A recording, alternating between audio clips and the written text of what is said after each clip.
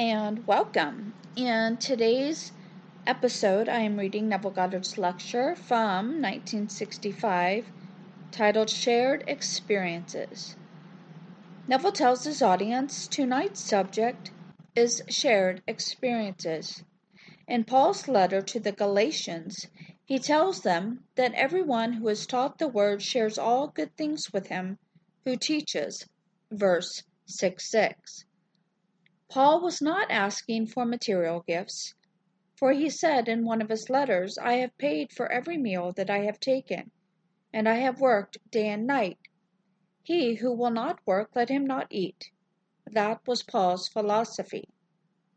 He was not asking for anything that was material in this world, but he did ask for their prayers, for he knew the efficacy of prayer.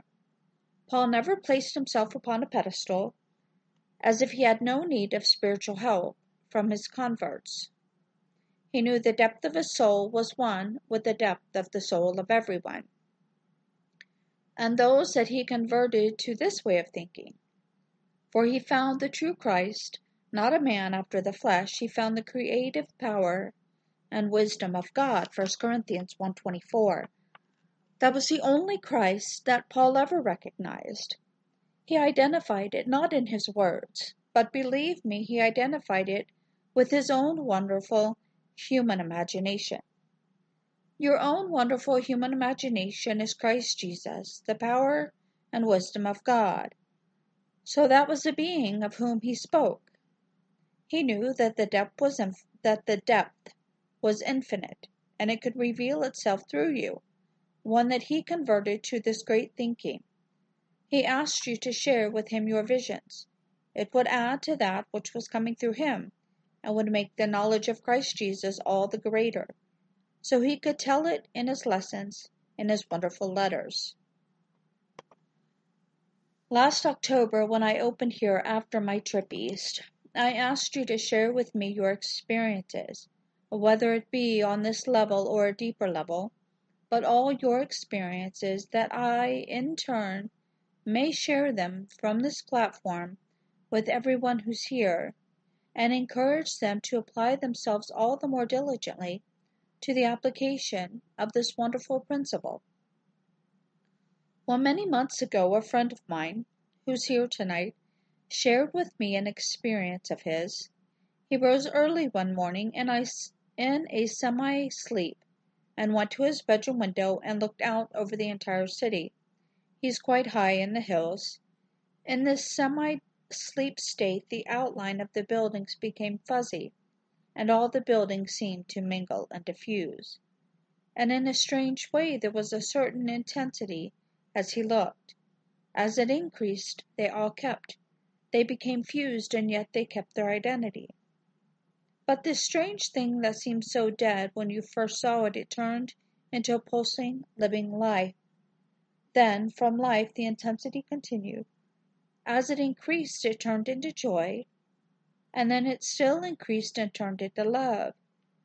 And the whole vast city, that a moment before was simply dead, inanimate object, buildings, fences, streets, the cobblestones in his patio below, all became alive, pulsing, throbbing life. Then, at a greater intensity, joy, and at a still greater intensity, love. Then, said he, beyond this point, Neville, there are not words to describe it. I can't describe that point. They're beyond that point. That happened several months ago. About a week and a half ago, this experience repeated itself in detail. So a week ago, last Sunday, there were 5 of us in the park. We went over to the valley for dinner, a heavenly dinner, and from there off to the Shrine Auditorium to see the Russian dancers. So the whole evening was one sheer joy. The dinner, the conversation, the party of 5, and then the Russian dancers. Everything was perfect. On the way out, he said to me in a light way, reminded me that this thing had repeated itself. He said, am I retrogressing? For here I went back and had a complete repetition of that experience. So I reminded him of the Bible in the 41st chapter of Genesis, as we are told that if a vision or a dream repeats itself, if it doubles itself, that it means the thing is fixed by God and God will shortly bring it to pass. Verse 32. So I said, whatever is the significance, the true significance of this doubling of the vision, it will shortly come to pass. And so last Friday night he gave me a letter, and you listened to it carefully. I may not complete it. All the details is a perfectly marvelous experience. This is his answer. He said, I went to bed. This was the day he wrote the letter, so it happened the night before in the wee hours of the morning that he wrote the letter. For he said in his letter to me, last night as I retired, I said to myself, who am I? Then I said, I am Christ. I am an awakened man. I am God. And then he was God in a certain way because this is going to come out from this picture. He is God, conscious of his unlimited power. Conscious of his unlimited power. Then he said, then the dream began. Now this is all in a dream. Prior to telling the dream, he said, I want you to bear this in mind, that the whole thing unfolded in an order of beautiful love, sheer love. The whole thing unfolded in that order. I did not hear a voice, but I felt that the depth of my being was speaking to me through some form of mental telepathy. And this is what it was saying to me. When you use your imagination for another, use it as you use it when you write a story. Just as you write a story, use it in the same manner. Now, said he to me, when I dramatize a story, I write it. I must play all the parts. When I write a love scene between two characters, I must assume both characters and make love to myself. Yes, I slap my own face if the script calls for it. I must feel every character and its reactions to the situation. I must think not of the character, I must think from the character. So if to help another through the use of my imagination, and I must use the same technique as I use when I write a story, well then, I must think from them. I must become that character. In every little detail I must become it, with one exception. When I write a story, I must have an eye on the audience and theatrical values. But in becoming a character that I would help, my only consideration must be absolute reality. No theatrical values, no audience, actual reality of that which I want to live. So, when I assume that character, I must possess all the qualities that I set out for them to possess. So with this in mind, in my dream, all this is taking place in dream, I said to myself, now I will experiment. The first one that came before my mind was with us, at this dinner party and at the great dance festival. So I brought her before my mind's eye, and I took off the being that I am. I must call him by his name. He'll forgive me for this, but the drama calls for it, as you will see in the second one that he helped. So I'll call him by his first name. His name is Bob. You do not know the lady of whom I speak tonight, so I will call her not to change the pattern of the mood that possesses me.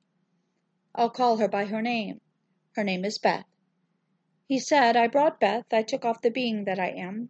I took off Bob completely. I abandoned Bob. And then I put on the form of Beth. I put on her clothes. I put on everything, and I was Beth. I became Beth. Then I looked into the mirror, and I said, You are beautiful. Now, he said, we must forgive her vanity. I told myself.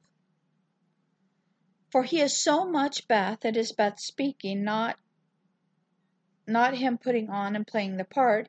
He is Beth declaring that she is beautiful. Then, he said, I have never worn skirts, never worn a lady's dress, and so it seemed a little bit tight, so I had to shorten my stride as I walked about as Beth, dressed as Beth would be dressed. Then I skipped out of the house to the street where a car was waiting for all the things I wanted for Beth, all the lovely things. The most immediate and practical would be a new car. That's the most immediate, the most practical.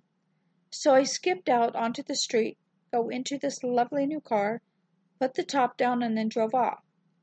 The only thing that seemed to me unnatural was the high heel on the accelerator. I couldn't quite get that feel. I've never worn high heels, and that did seem a little bit unnatural.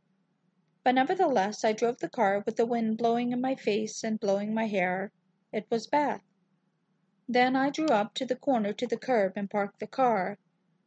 Then I got out of that body. Leaving the body there, I got into my body, Bob, got on the sidewalk, seeing Beth in the car at the wheel, and she looked at me with the most glorious smile, and that was the end of that scene. Then I turned to Eddie.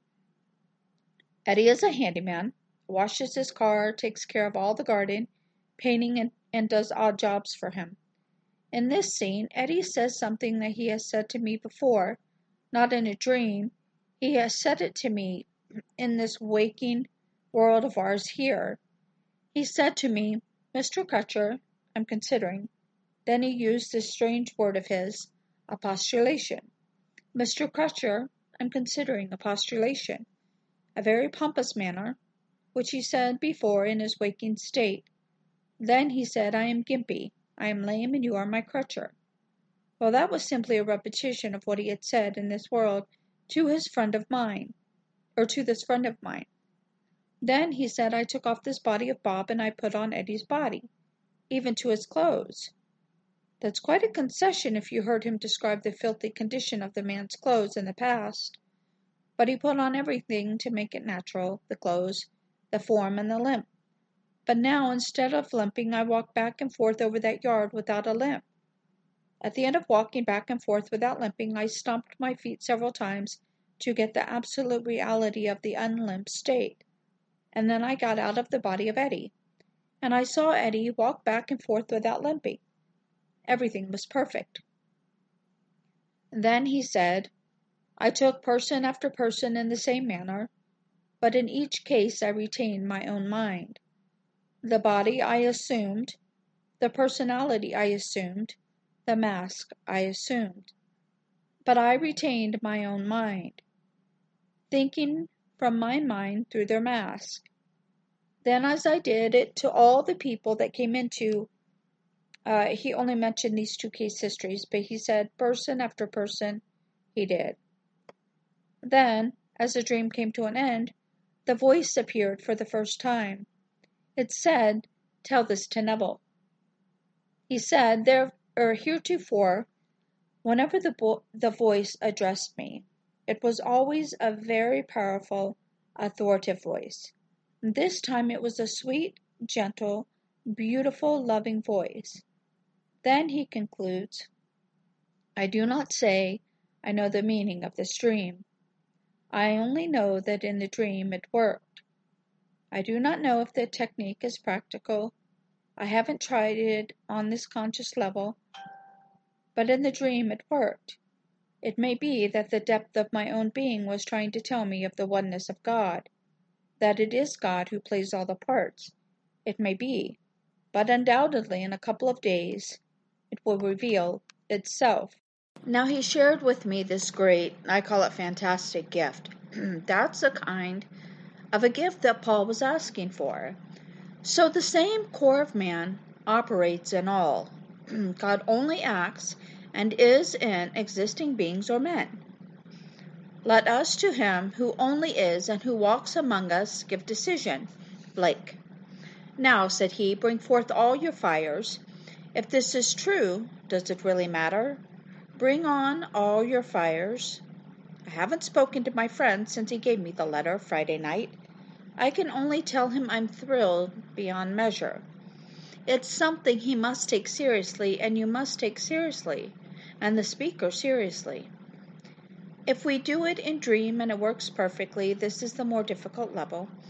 For here is a man in his middle 50s, Eddie. Well, Eddie has had a physical limitation all of his life. No doctor would dream of suggesting that any operation could give him a normal walk. No one could. It is now a fixed physical condition, and that's fixed in his mind. fixed in the medical world's mind, fixed in all. I will say to him, it worked in that depth. Let us now put all efforts forth to make it work on this level, and make a conscious effort for our own satisfaction. As he said, for this man who is now born blind, was he born blind because he sinned or his parents sinned? He said neither this man nor his parents, but that the works of God may be made manifest, John 9:3. So he exercised a power unknown to man on this level. So you and I have been revealed now through our friend this technique by which God makes all things possible. So you take a man, take a woman, and without their knowledge, without their consent, if you can assume that personality, assume their mask, assume everything about them, and as you assume it, then grant it to yourself as that being what you want for that being. So you think yourself right into the situation of the seeming other, and then do for them what they are at the moment because of a lack of knowledge or lack of ability or lack of faith. Do for them what they are incapable of doing for themselves. So are we not, in Paul's letters, bear one another's burdens and so fulfill the law of Christ? Galatians 6:2. That's bearing one another's burdens. He takes Beth, who could use a car. She needs a car instead of depending on someone who works in the place to take her home or to bring her there or to get there sometimes late because of transportation. She needs a car. So without her knowledge, he did it. I'm convinced that that depth will bring it to the surface. I see it in other ways, but that technique was revealed to him from the depth of his soul. Now bear in mind, the Bible only recognizes one source of dreams, only one source of visions. All dreams and visions proceed from God, Numbers 12:6. So this was a direct communication with God. God was revealing to him, the one who has had the experience in writing stories, for these are stories. A woman needs a car and she has nowhere to get $1 to buy the car. So if he wrote such a story for a play, he would have to put himself into the character of the one that he did in the depth of his dream. He does it on this level, and he is better qualified than most people because he writes stories. As he said to me in his letter, to write a story, I must assume all the characters. I can't think of a character. I must think from the character. It's very definite. Putting himself into the character, he even makes love to himself, male and female, even to the slap on his face if the script calls for it. So no matter what he writes, he has to make all the characters. Only one little concession that he made. He cannot write for the screen, which he does, without thinking in terms of an audience reaction, that theatrical value. But in this, he isn't writing for any audience participation or audience reaction. He's writing only for absolute reality. For the reality of the thing, the car is the fact, she has the car, and the top goes down and she just takes off in the car. And then he, who had all these years a limp, and now calls himself Gimpy and calls his benefactor my crutcher, because often he has to be the crutcher to help him out of a little difficulty when money was short, or this was short or something else. So here's a gift to us tonight. Something you will not find in a book. You will not find it, no matter where you go. It was a communication between God and the one who wrote me that letter. So with that, tonight, take it seriously, and even if it takes you a year to accomplish that technique of putting yourself into another, I only know in my own experiment with it. My nephew was dying of cancer. It was terminal. He was only 17. He was in Barbados, 2,000 miles away from me, where I lived in New York City. One day, was a Monday, we were expecting a friend for the cocktail hour. Well, she came and I wasn't there. I simply went to my bedroom, closed the door, got on my bed, and assumed that I was in Barbados, on the bed where I felt my nephew would be. I felt my sister come through the door, and that she stopped at the door and she was startled to see not her son, my nephew Billy, but to see her brother Neville. I thought that that would encourage her to have faith, for she knew what I taught, what I believed. She didn't believe it, but she knew what I believed. So I thought if she could see me, instead of seeing her own son, it might in some way lift her faith, and so I got into that mood and put myself on that bed in my imagination. I thought of my apartment in New York City, 2,000 miles to the northwest of me, and then I saw my sister Daphne come through the door in my mind's eye. She was a little bit startled. She came over and just simply looked at me, and I remained on the bed. She couldn't see her own son, she could only see her brother. Then I broke the spell and came out and joined this friend of ours who came for cocktails. So when I came out, she said to me, Neville, you seem so heavy in spirit, and you usually are so gay. You light up when you come into the room, and now you seem so heavy. What's wrong? So I told her what I had just done, that I'd received word that there is no cure. He was riddled with cancer at the age of 17, and the doctor said, you catch it when you're young, it's goodbye, that you may catch it when you're in the advanced years and never die of it because you're not building tissue anymore. Just simply holding on. But when you are building rapidly, as children do, rapidly, then if that's what you're going to do, you're going to do it all over your body. So that was the verdict given by the doctors, and they gave my family no hope. Well, he was 17 and he was riddled all over. So my sister wrote me, and 8 days later I got the letter. As I opened the letter, I read it, and then my wife read it. And this lady happened to be there also at the same time. I told her what I had done 8 days before. And this is my sister's letter. She said, Neville, I don't understand this, but today, it's dated the very day on Monday, today I went into Billy's room, and as I entered, instead of seeing Billy on the bed, I saw you. I came over and looked at what should be Billy, and I could not see Billy. I could only see you. You were on the bed, and not my son Billy, and so I don't understand it. And she, not believing what I teach, she thought it meant that I would be the next to go. She thought, well, now this is simply a vision, and Billy's going to die. He can't live, and therefore if Neville is the one who's taking his place, he'll be the one to go next. I mean, that's the interpretation she gave to my experiment. Well, it didn't work. In my own case, I only succeeded in letting her see me. Billy did not recover. I did not assume that I was Billy. I only assumed that I was on the bed in place of Billy to encourage my sister's faith. So I cannot say in this case that it failed. I did not assume that I was Billy and did for Billy what my friend did for Eddie. He assumed he was Eddie and walked up and down in that yard of his without a limp. Then he got out of Eddie's body, allowed Eddie once more to possess it, and then Eddie walked in his vision without a limp. Now, whether Eddie tomorrow or within the year walks without a limp or not, I say he has revealed to us what God wants everyone within shout on my voice to put to the test. This is the extreme, after all. This is the limit of contraction. Things are more amendable in dream than they are here, but he, fortunately, was in control. Though it was a dream, he was in control in a very conscious way. He knew what he was doing, though it was all a dream, but in all that he did in love. As he said in his letter, when I took off this form of mine and assumed the form of Beth and her clothes, that was certainly an invasion of privacy, but I'm convinced that she will forgive me because the whole thing was done in love. He asked nothing for the gift he gave her, of a new car and the joy he gave her for such possession. That was a complete gift. That's grace, unearned, unmerited. So let everyone here try it. It costs us nothing.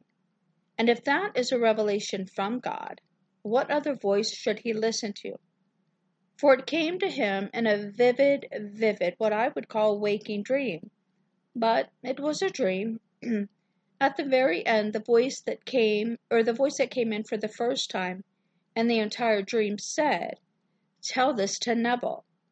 So I know what Paul meant when he asked those that he taught the word to share with him all good things. Had he enclosed in a letter to me telling me of some personal success in his writing, where he made a fortune beyond what he dreamed of making, and enclosed in a letter to me a large fat check, it could not be the joy that I got Friday night when I read that letter. I don't consider any sum of money equal to such a letter. I take that with me. You could be out of money.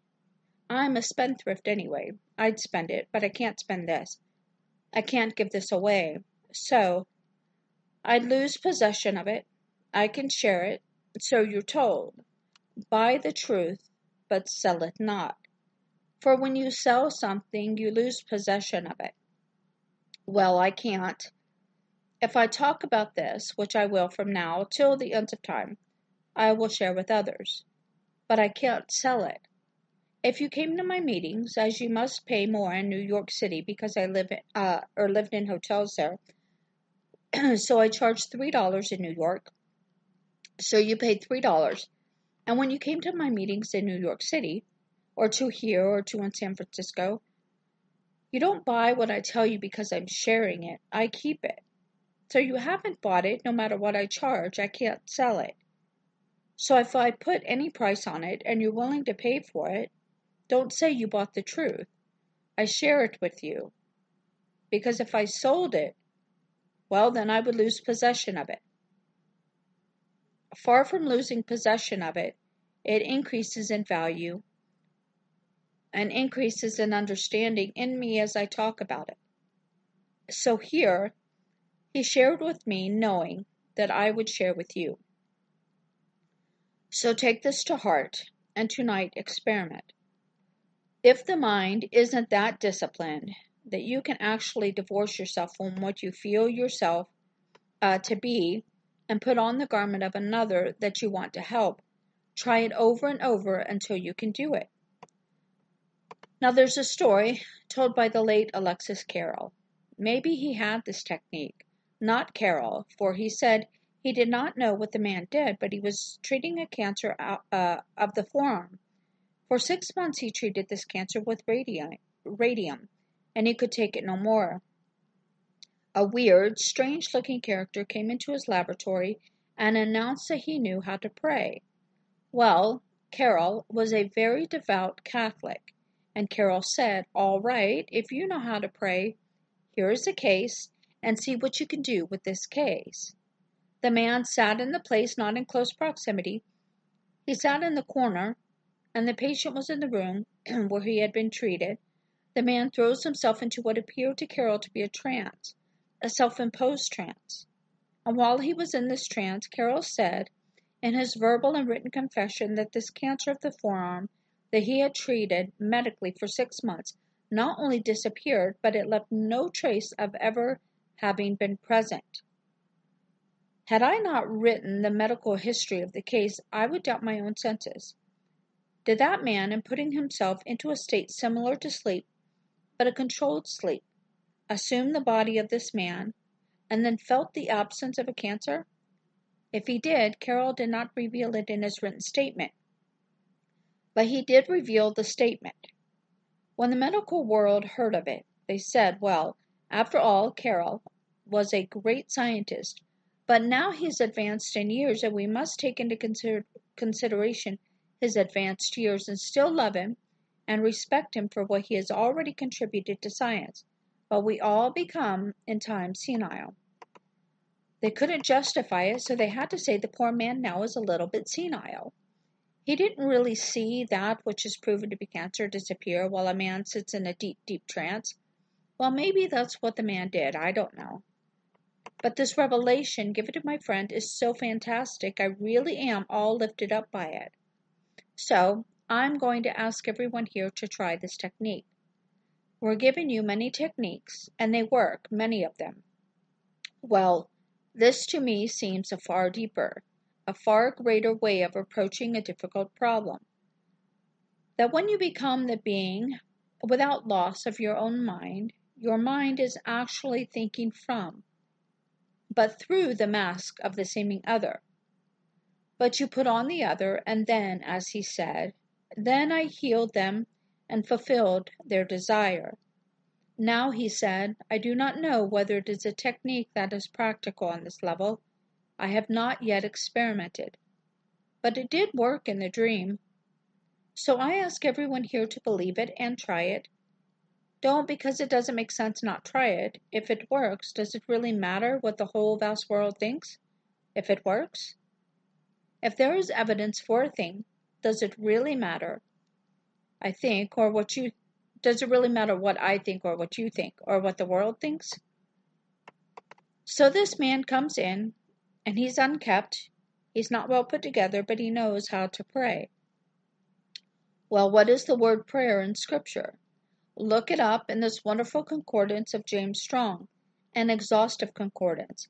It means motion towards, ascension to, nearness at or in the vicinity of.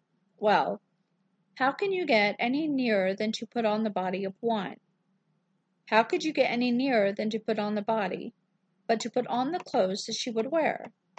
And when you take an opposite sex, that's really going some way.